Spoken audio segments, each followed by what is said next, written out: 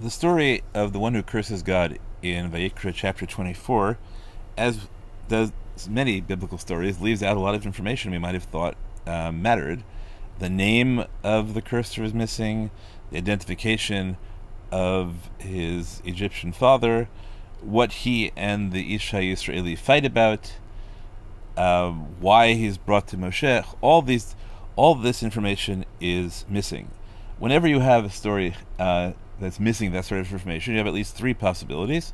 One possibility is that the information is unimportant; it would be a distraction from the real theme. We can compare, for example, that in the story of Cain v'Hevel, the text also does not tell us what they were fighting about, and one theory is it doesn't matter what they were fighting about.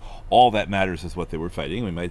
That they were fighting. So we might say the same thing here. All that matters is that the character who curses God curses as a result of a fight, although it's important to recognize that it seems to be important that he curses as a result of a fight and not spontaneously as a result of a direct relationship with God or of something else that goes wrong in his life. So that's one possibility. I guess really there are four possibilities. The second possibility is that the text really does tell us what all that information. We just have to learn to read it properly, and that's some forms of medrash seem to adopt that. So we have here Vayetzuba Machane al Iskei Machane, right? So really there is a clue as to what they were fighting about in Cain v'Hevel. Vehi Bayutam Basadeh, so it must be al Iskei Sadeh.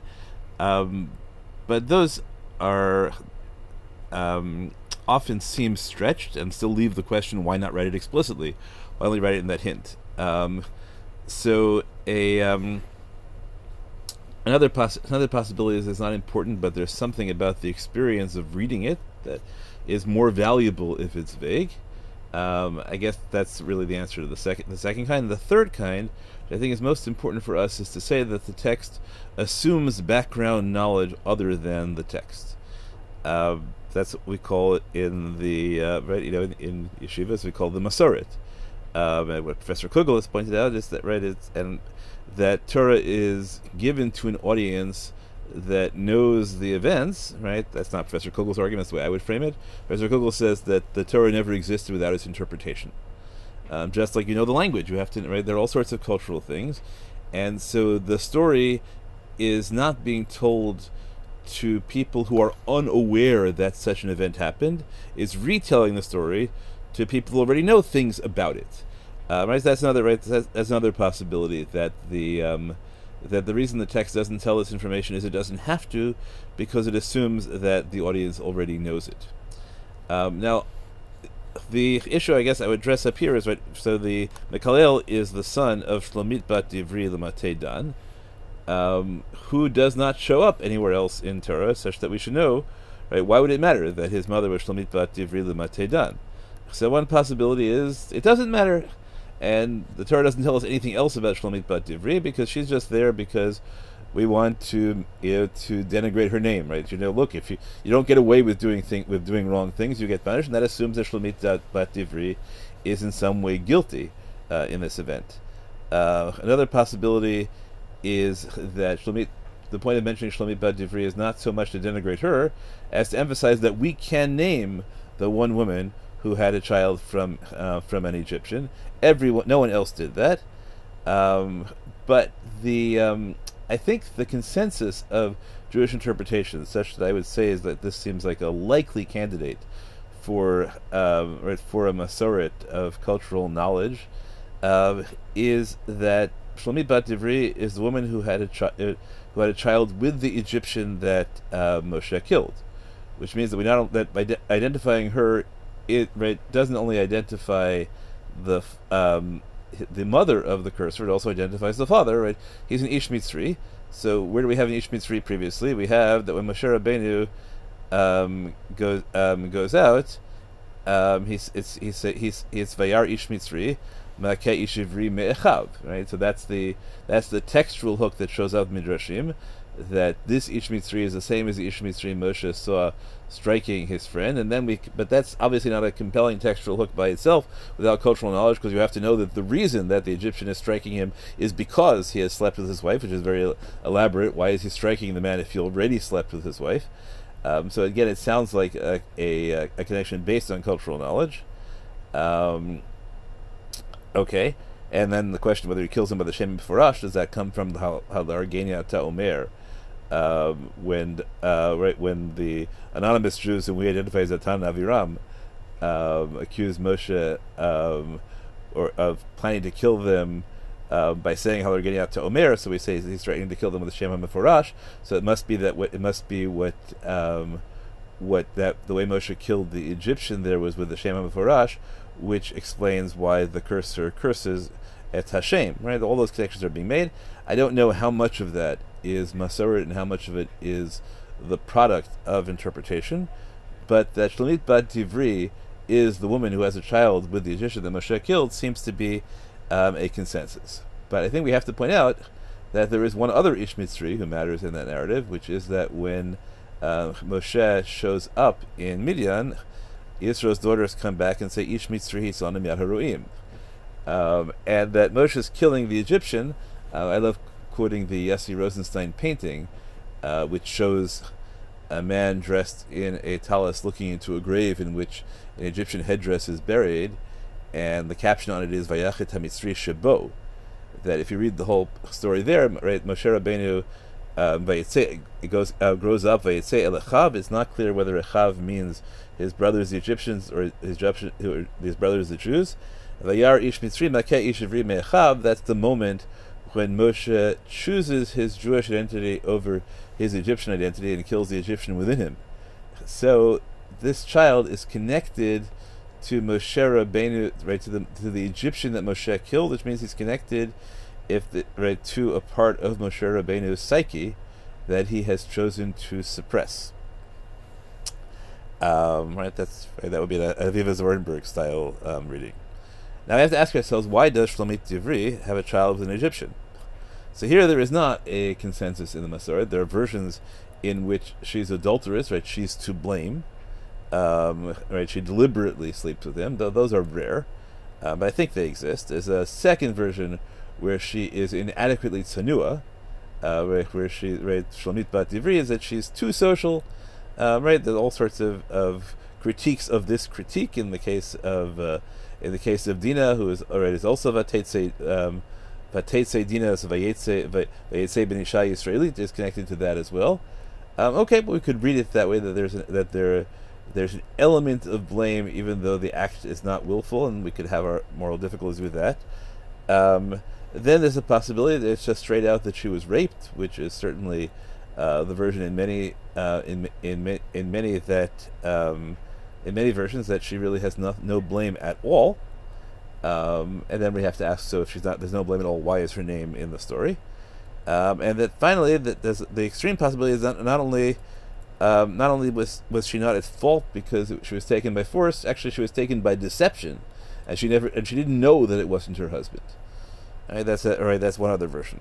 So let's taking all those possibilities. The question I would ask is, so why is Shlomit the only Jewish woman to have a child with an Egyptian, which is what seems to be the way in which everyone reads the story, that he's taken, that it's not that there are lots of children of Isha Yisraelit v'Ish Mitzri, but he is the only one, such that if you identify him at the outset of the story, everyone knows who you're talking about. So, right? So one possibility is that that's just false. Really, that there were lots wandering around. He just happened to be one, but I have not found any Jewish commentators saying that.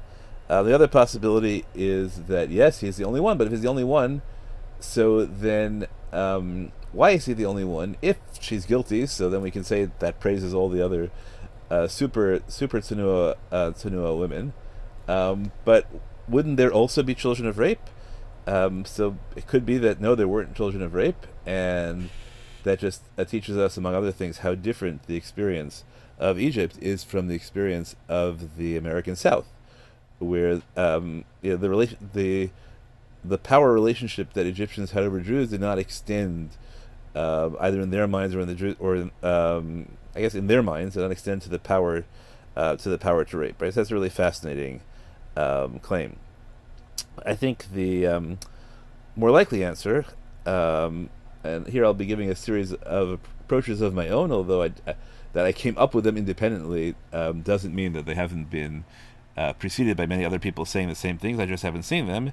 Is that we say Shlomit was not the only Jewess to have a child with an Egyptian, but one possibility is she was the only married woman willing to acknowledge that the child was the product of the rape, because in most cases, right, if it's a rape, so the unless we had a Din Ashes Cohen earlier, but which presumably didn't, the she's still right. Her permissibility to her husband is not changed, and she would have had relations with her husband within a close enough period that nobody could know for sure that the child was the child of an Egyptian father. So Shlomit's the only one who freely acknowledged that this child was the child of an Egyptian father, a product of the rape. And then we have to ask, so what did it do to her relationship with her husband at that time? Or was she unmarried? Right? But then again, we say, why is she an unmarried woman? So it seems the most likely way to say it would be she's the only married woman. Second possibility, which may be connected, is maybe she was the only woman who carried such a child to term. Everyone else aborted. So that will, of course, deal with the question of whether an abortion in such circumstances is mutter or not, before Matan Torah, after Matan Torah, but it seems to be another way of reading it.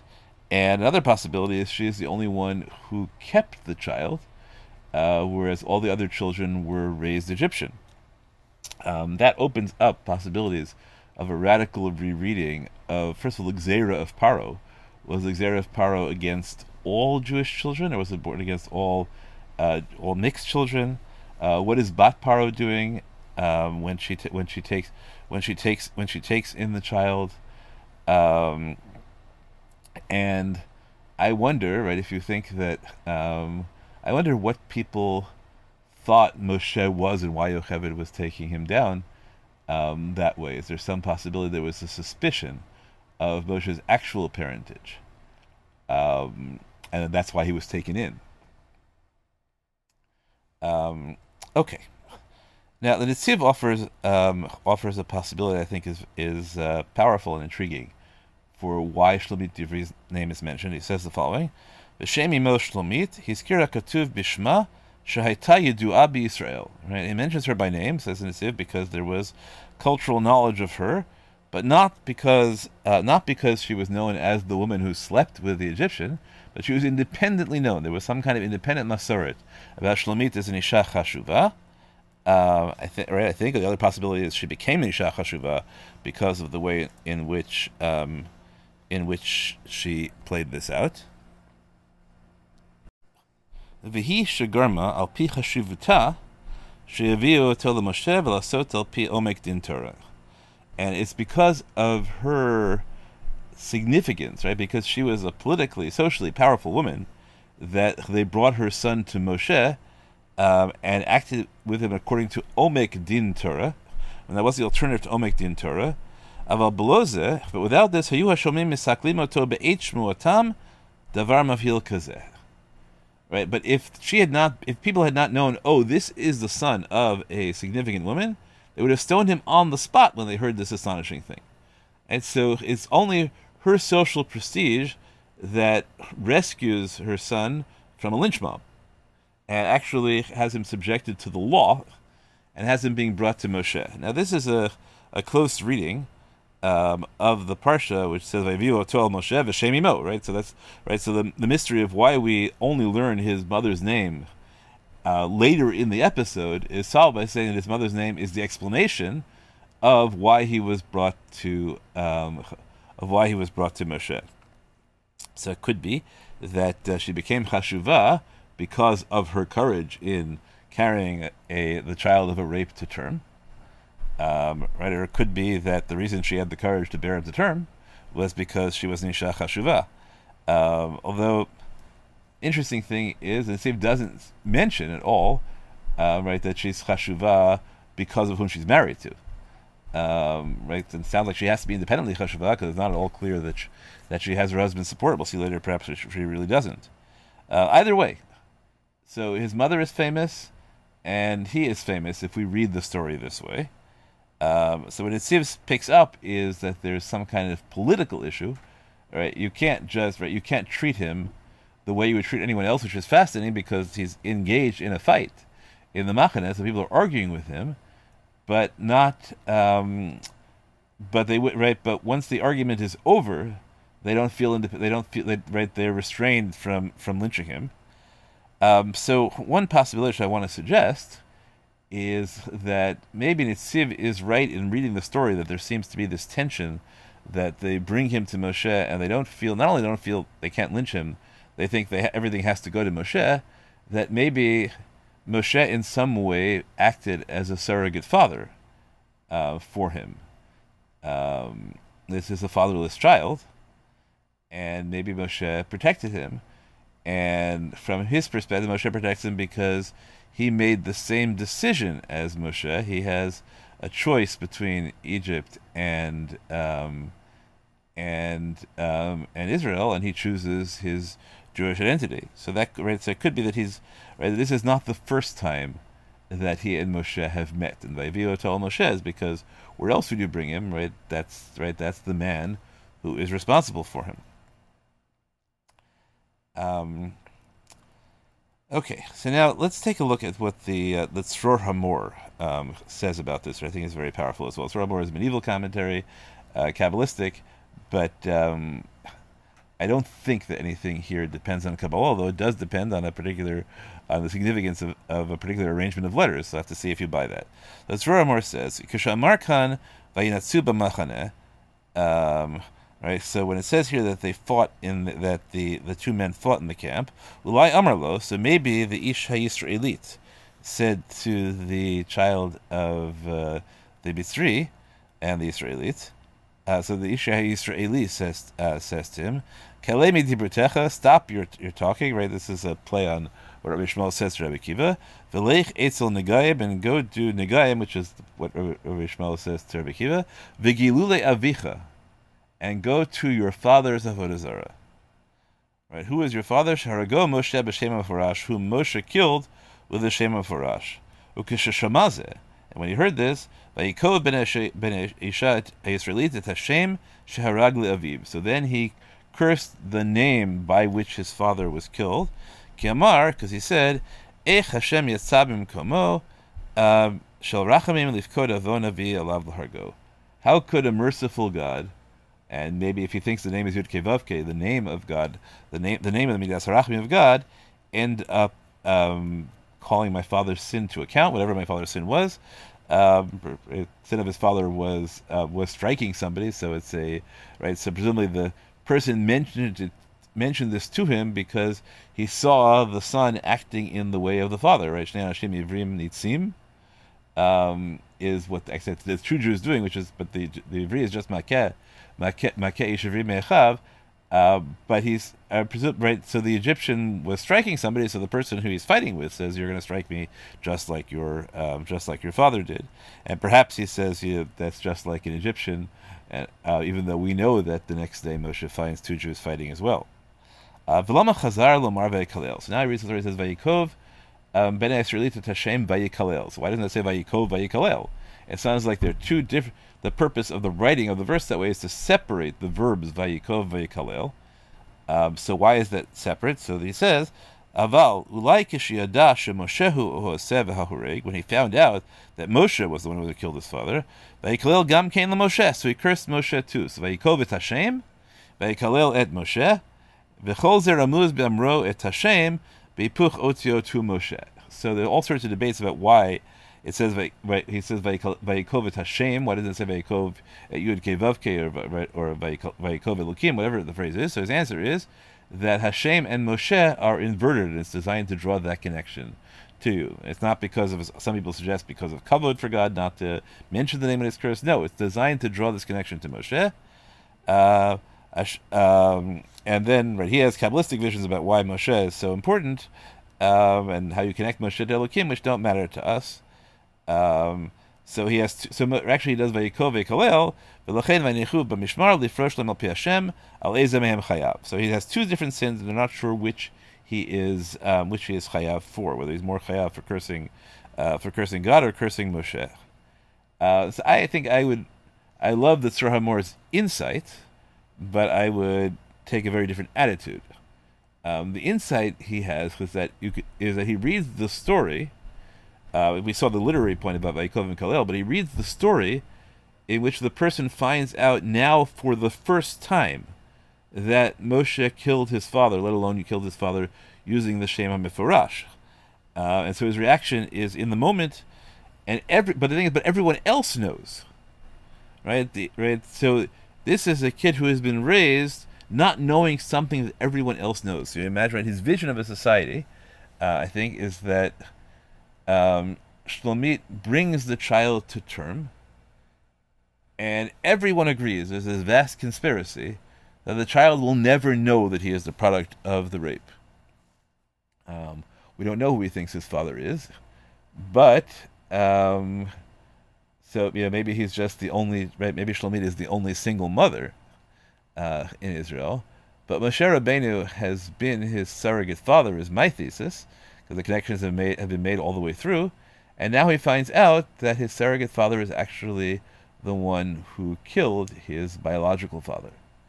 So right, and even Surah Moore depicts him as like saying, how could God, right? So he's not cursing God because he is a consistently bitter, anti-religious person. It's because he's been disappointed. He's been shocked, and I'm just extending his reading of Surah Moore's claim about God. How could the Shem HaMeforash be used to judge my father to Moshe? Right? How could the person who is related to me in this way actually have killed my father? Now so my reading is very counter to the Kli Yakar, so I think it's valuable to read the Kli Yakar just so you can evaluate, realize that I'm not the first one to think of the issue, and then evaluate which reading you think is more plausible. So here is the Kli Yakar. Okay, that we know. V'alkein, and therefore, kol hayamim, all his life, hayam migadef bitoch libo. Because he was always cursing God in his heart, but he never expressed it; it never came out, so anyone else could observe it. Right, so Perkei Avos, it says that if you desecrate God's name, which he's interpreting to cursing God's name, which is an interesting question of the connection, in private, so then eventually you get punished in public. So that's what happened. Cain sivev Hashem, therefore God arranged it. Okay, so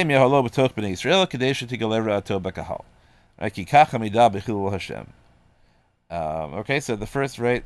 So the first thing Kli Yakar says is he knew all along, and this is just the moment when it's revealed, as opposed to Surah HaMorah said he just found out. But then Kli Yakar also makes the connection to Moshe. He says, "V'yachol liot shelekach ne'emar vayetze, ki b'Moshe ne'emar vayetze Moshe el Echav, gam ani etze legadef." Moshe nemar vayifin kol v'chol vayar ki ein ish v'asa b'tzina ani etzei b'toch b'nei Yisrael asod b'rabim. The Kli Yakar, nonetheless, right, in his reading, agrees that he's doing this in conscious opposition to Moshe.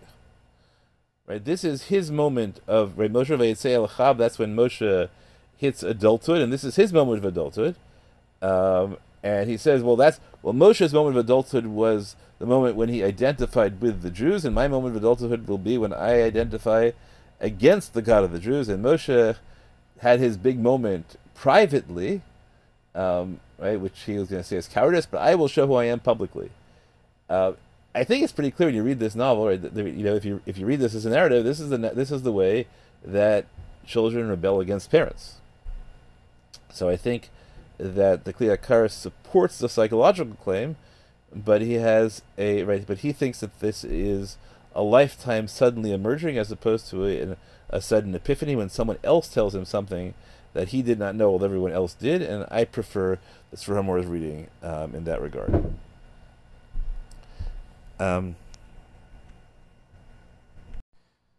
In all of the versions we've had so far, Shlomit is identified, the Ish Mitzri is identified, but the Ish HaYisraeli, who fights with him, is not identified.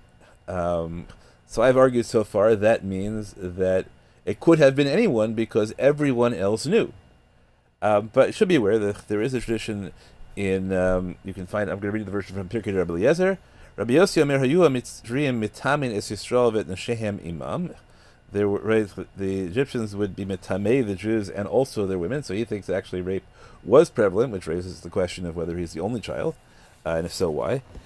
V'teda lacha, how do you know this? Sheben beno shel Dan nasa isha mishivto u'shema Shlomit bat Tivri. There was a grandson of Dan who married a woman from his tribe, and her name was Shlomit bat Tivri. And she was raped by Paro's oppressors, and they killed her husband. Okay, right. So that's one version. Then he turns out badly because because he has bad heritage. So that identifies him as a member of the Shevet of Dan, but in Yalkut Shimoni he's identified as somebody named Biria, and in the Chizkuni he's identified as someone named Neria. Neria seems, I guess, more likely than Biria, but not necessarily. Maybe Baria is parallel to Bitya, or Biria is parallel to Bitya, and so this is set up in some way as a parallel about Paro. I'm not sure, but just be aware that there is a Masorah in which he is specifically identified. I cannot find a trace of that character elsewhere. If somebody else can find me a trace of Neria or Bitya in this context, that would be great. This is another example. Where did this come from? There's a forget understanding the text of Chumash. We don't even understand the Medrash without we don't have the cultural context to understand the Medrash, because there must be some point in naming the character. The Ksava Kabbalah has a fascinating claim. He says, "V'isha Yisraeli ben balo d'Shlomit me'isha acheret." Right, that it's his half brother. It's Shlomit's. It's Shlomit's husband. We don't know. Right, is not named. Has a son from another wife. Right, the kevan de'ata hal mitzra Allah, because from the moment when she was raped by this Egyptian, tuvit paresh mina bala v'natal inu achra v'oli lahai. So Shlomit's husband, in fact, abandoned her once she was, so far as we can tell, so far she was raped. Right, there was a stigma, and he has another wife, and he has another child from that wife. Now that child is younger than the Mikhalel, and so now we have a context for the whole for the claim that I think is standard in Midrash, as that the fight is about his desire for a birthright, and the person he's fighting with is the person whose share he would be taking, because because Shlomit's husband has a Bechor, and up till now he has assumed that he was the Bechor, he is the older child, and that was his father. But now it turns out that he suddenly discovers that not only that's not his father, and he's not, and the reason he finds out is because all of a sudden somebody has a reason to break the conspiracy of silence, because keeping up the conspiracy of silence would mean losing the Bechorah. So that's also a So both the Ksava Kabbalah, I think, although he doesn't explicitly say it's from Dan, but I think it's clear that the whole point is that it's the person who is fighting with him is the person whose inheritance he would be taking, and Pirkei Eliezer, which makes clear that the reason that it's not just his mother is from Dan, but his father is also from Dan, and that's why he would be fighting about Machane. They all say that we have to identify why did the conspiracy of silence break, and the answer is the conspiracy of silence broke because now there's a nafkamina, really for the first time, to doing it, and the moral commitment of the Jewish community to not telling him breaks down. Okay, we should read this narrative possibly against the story of Benot Tzlofchad. So the interesting thing is Benot Tzlofchad, they go to Moshe, and Moshe turns to God, and ends up, and because he turns to God, they end up winning. Whereas here, you have to read in the claim they go to Moshe's court, and Moshe doesn't go to God; he just rules based on his own reasoning. And that's when he leaves, when he's chayav, that's when he curses, and then they bring him to Moshe. So I think that you could read that as saying that the moral of the story is that when they ask the question about whether to go to Nachala, that's when Moshe Rabbeinu should have gone to God. But my own reading is that they wouldn't have gone to Din Torah before, because it's the Din Torah that's shocking to him. The suggestion that they should go to Din Torah, because he has always thought that the Nachla is obviously his, not because he's a matrilineal, but because he assumes that both his parents are Jewish. Okay, so but other right. So now, rabbinic commentators generally assume that if Moshe had to turn to God in this case, there must have been a legally serious hava mina. It can't be just about the circumstances. It has to be something legally serious. So they assume that it doesn't matter what they were fighting about and whether he was right about what they were fighting about, whether he should have had a share in the nachala, say, because what he does in the end is unforgivable regardless. So what is the legal debate about what should happen to him for cursing God? So Shadal says, right, there hasn't been any commandment so far about not cursing God, because when it says Elohim lo tikalel and Shemot, that's talking about cursing judges, not God. Because why would we issue such a command? Nobody would ever think of the possibility of cursing God. And the only reason that we have this portion in the Torah is because he did this thing which is utterly astounding. So this is parallel perhaps to the famous position of the Dor Revi, as to why there's no prohibition against cannibalism in the Torah. There's no prohibition against cannibalism in the Torah because what? Right? We have to tell you that you're not allowed to be a cannibal? Okay, right, as you can see if you find Shadal convincing or not, but he makes the point that that God has to then tell Moshe the law, which implies that up till now the law has not been said. So we can get into the whole question of how, right, of what about Birkat Hashem as one of the Shav Mitzvah by Noach, and where that was learned from, and whether that was known before Matan Torah, and to whom, and all those sorts of issues. But Shadal Pashut reads it that there was no law until this point. You were just supposed to know it from Svara. Other possibilities to what they're wondering about. All right, so Shadal says they just didn't know the law, although it was intuitively obvious. But now, if you want to actually enforce it, you have to prove that it really is the law. There are fancier versions which they think that he is right, that even though he's matrilineal, but the din of matrilineality only comes in after Har Sinai, and he's born before Har Sinai. So maybe matrilineals who are born before Sinai are not Jewish, or maybe the kind of misa that Jews and non-Jews are chayev for cursing God is different, and so they're not sure whether he gets skila or sayif. Or another fancy version is that maybe they know that this is usur and really usur, but they think that it's so evil that we wouldn't give you the death penalty because it's too terrible and you don't deserve the kapara. Which parallel to all the idea that you don't get misa for sacrificing all your children to Molech, because it's umizarach, right? Right. So the argument is that you don't get kapara, and there are all some other examples, many other examples of that. Or that maybe even if you could, even if both non-Jews and Jews are chayiv misa, but a convert is right who converts after the crime is not right, can't be executed because of ishtane misaso, and maybe in that reading, right, you have all the midrashim that say milamed sheniskayer.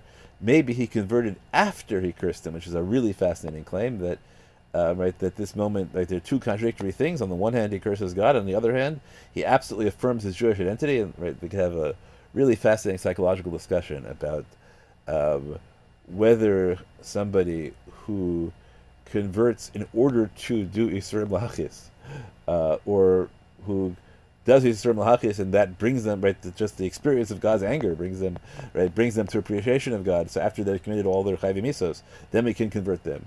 Or did somebody suggest this as a legal defense? Or fascinating claim that he converts now, which is one of the approaches. Meshech Chachma says that in fact they knew that they couldn't execute him legally, because since there had been no pasuk, so you can only execute people for violating something if you give them hasra, and hasra requires the pasuk. So there's no pasuk yet; they couldn't possibly have given him hasra, right? So you can't carry out the halachic death penalties. So Meshech Chachma says, "Vayirgemu oto avin lo katav vayamod b'shum tashem yitbarach lo hiskires lo mojumat." So the first thing Meshech Chacham picks out is that really we have three separate discussions of what's supposed to happen to him. What God says to Moshe is is Ragom Yirgimu to Kol Ha'ida, and then Moshe says halacha is mojumat if you're Mekalel Lukim, and then when we look at what they do, it says Vayirgimu to Avin. So he says, it doesn't say Vayamot when Moshe gets the instructions about the specific case, and it doesn't say Vayamot in what they actually did. Why? Vanira, the Lefima Shamar Chachamim b'Sanhedrin, that Moshe knew that that the Makoshesh would die but by the Megadef. They didn't know. Moshe didn't even know whether he would die, not just how he would die. So in fact, his death is not the product of the law, but the product of an ad hoc one-time rule, because there was no hasra, and therefore you can't say mot yumat kevan shaya below hasra. So I think what the Meshech Chochmah means is that he's not a gavra ketila, right? He's not legally dead. He just happens to have died, but that's not a right. That's the law is not that, right. So if you take Rav Chaim Brisker's claim, right, that the reason that courts can execute is because by pronouncing sentence they declare them dead. So this person is not a legally dead person in that sense, and so actually killing him is not formally legal already. You have to do it right. Everything has to be justified extra legally. So that's a pretty fascinating claim.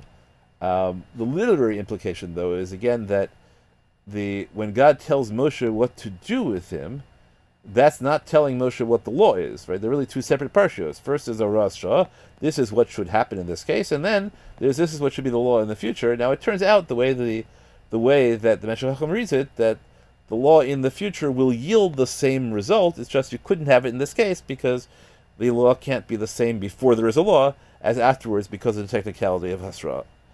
Now it's interesting that the Meshech Chochmah reads this way because the Sifra actually says Yachol Haras Shah Talmud Lomer Vel Bnei Yisrael to the Berle Mor Yehei Minhag L'Doros. So right, so the Sifra reads it as you might think this is a Haras Shah. No, it actually is the law. But I'm not. I suspect that Meshech Chochmah knew this, and when he's reading it as right, it's a Haras Shah this time, but you should know this Haras Shah will in the future be the law because then you can give Hasra. Okay, and then the Sifra brings yet another connection to Moshe Rabbeinu. So he quotes that line about Kalei. Yeah, okay, right. So that's the. Sorry, I left out the name over here. Okay, sorry, I just included this for right. So fine. So it's just the Zifra denies Haras Shah, but maybe it's saying the same thing as Meshech Chochmah. But what I want to say is, so really we have four statements about what happened. You have the instructions to Moshe, which is right. The instructions to Moshe say that you should right. The instructions to Moshe say that Hotzei et Makalel mechutz lamachaneh, take him out of the camp. V'samchu kol shomim et yidehem al rosho, and everybody who heard what he said, presumably, have to put their hands on his head. V'rogmu oto kol ha'edah, and then they will be rogame him. And then vel b'nei Yisrael to the berle more, but this is what you tell the Jews. Ish ish ki yokel elokav, and right, they go on with that parsha, which makes it clear the punishment is death. Then vaydaber Moshe b'nei Yisrael vayotziu et Makalel mechutz lamachaneh v'yirgemu oto aven. And then it says, Bnei Yisrael asu kasher tziva Hashem et Moshe. So this has already said what they did, so why does it have to say Bnei Yisrael asu kasher tziva Hashem et Moshe? So really there are these four things, right? There's what God tells Moshe to do, there's what Moshe tells them, there's what God tells Moshe to tell them, there's what the text says they did, and then there's a second description of what the text says they did, which is that they did kasher tziva Hashem et Moshe. Now, so the easiest way of reading Meshech Chochmah is that right. So Bnei Yisrael asu kasher tziva Hashem et Moshe can also be read as some people argue it's talking about other halachos of how you deal with executions, or it could be that it's talking about the Bnei Yisrael in the future. In other cases, did according to what Moshe told them was the law. But I think the most interesting reading is that Bnei Yisrael followed the instructions that Moshe was given as a Horas Shah. But that's the easiest way out. Now the question is, so the way the Meshech Chochmah read it, Moshe read the instructions that were given to Moshe as a Horas Shah is do everything as if there had been Hasra. But the Meshech Chochmah also mentions one other point. Right? He says it doesn't say Vayamot. And then we look at it, it says V'ragmu to kol ha'edah is what God says to Moshe should happen. And then V'ragmu to Aven, they throw one rock at him. So why do they throw one rock at him? So halachically we learn that if he dies with the first rock, that's enough. But I wonder, since Meshech Chochmah pointed out that God never said he has to die, and they only throw one rock at him, maybe the proper solution is that the halacha is that he has to die, but the Horas Shah was only that they had to throw a rock at him. Now, what's not clear to me is whether Moshe Rabbeinu necessarily understood this when he relays it to them at the time, and whether, like the radical way would be to read it that God's instructions to Moshe are given so that they will be carried out by the Jews kasher tziva Hashem et Moshe, as God has commanded Moshe, and not as kasher tziva Moshe otam, the way that Moshe commanded them, because Moshe's commands to them are the law, whereas when it comes to the instructions from God, he relays the language, but he's not claiming it's the law, and maybe they have more leeway to understand it on their own. Or let's frame it this way. The Mekalel is the inverse of Moshe. He is the half-Jew, half-Mitzri, whose brother is not glad to see him. Aaron is glad to see Moshe. Now, part of that, perhaps, is that Moshe does not threaten Aaron's Bechorah. Right? Moshe is the younger brother. And Moshe becomes the leader of the Jews, because of his heritage. But maybe that's because Moshe is somehow suspected of royal Mitzri parentage. That's why they think Bitya takes him in, whereas this is the child of a thug, and so he becomes not the leader but the tail, at best. Even though he is the one whose mother never gives him up. Everyone knows who he is. Moshe adopts him, and everyone has protecting him from that knowledge. And all of a sudden, the knowledge breaks, and we kill him. Does that mean he should never have happened? It was a mistake. Shlomit should have not carried him to term. That this was inevitable, the way that Kli Yakar suggested. On the other hand, if Moshe says to spare him, will they believe that Moshe is saying to spare him because that's what God said? So I think we end up with this very deliberate situation in which Moshe gives instructions which could easily be understood if they thought that was the right thing, as kill him, throw rocks at him. Usually when you throw rocks at people, the purpose of throwing rocks at somebody is so they die. But everything works out, I guess, the way it's supposed to, that Moshe gives his instructions. He doesn't tell them not to kill him, and they understand the instructions as being not to kill him. But does that really solve the problem? After they throw the rock at him, does he have a place in the Machane now? Would we and he have been happier if he had chosen to identify with his father, which perhaps was his halachic choice pre-Matan Torah? Perhaps even according to the position of Rashi and many others who read just this sugya, as saying that matrilineals have the right to matrilineals become Jewish retroactively after they convert. But does that mean they have an obligation to convert? Not obviously. So maybe in the social situation he was in, it would have been better had he chosen not to convert. So we don't paskin that way now, except to create kulas in situations of great need. But maybe that's a social advance, and also the absence of an issue of nachala. The ultimate question about reading this story, I think, really is even if you buy everything I have written, which is to say that you can read the story as an unmitigated tragedy, which is that he dies, whether that's inevitable or not. But he's executed because somebody does something to him which causes him to have an uncontrollable reaction, or to have a controllable, even if understandable, reaction. Or say it's a mitigated tragedy, which is that he doesn't die, but at the end of the day, there's no evidence that he's reconciled to his absence of standing in the Machaneh, or is there some sort of communal failure? Because there should have been a way to maintain, to give him a position in the Machaneh, whether that solution was maintaining the fiction that his father was actually from Dan, or whether Moshe should have asked God about the halacha in that case, or some sort of broader social change that would have gotten to that result. Really, the question is whether the moral of the story is supposed to teach us how terrible it was that there was Megadef and how well we reacted to there being a Megadef, or is the goal to have us assume some responsibility, because how could a Jew ever come to the situation of being Mekalel Hashem, and it's not external pressure that causes him to do it, but it's the internal way in which he's treated by others, and that should cause us to figure out, so why is it, to take responsibility for our failure to build a Jewish community that makes everyone feel that what they want is a closer relationship with God. Shabbat Shalom.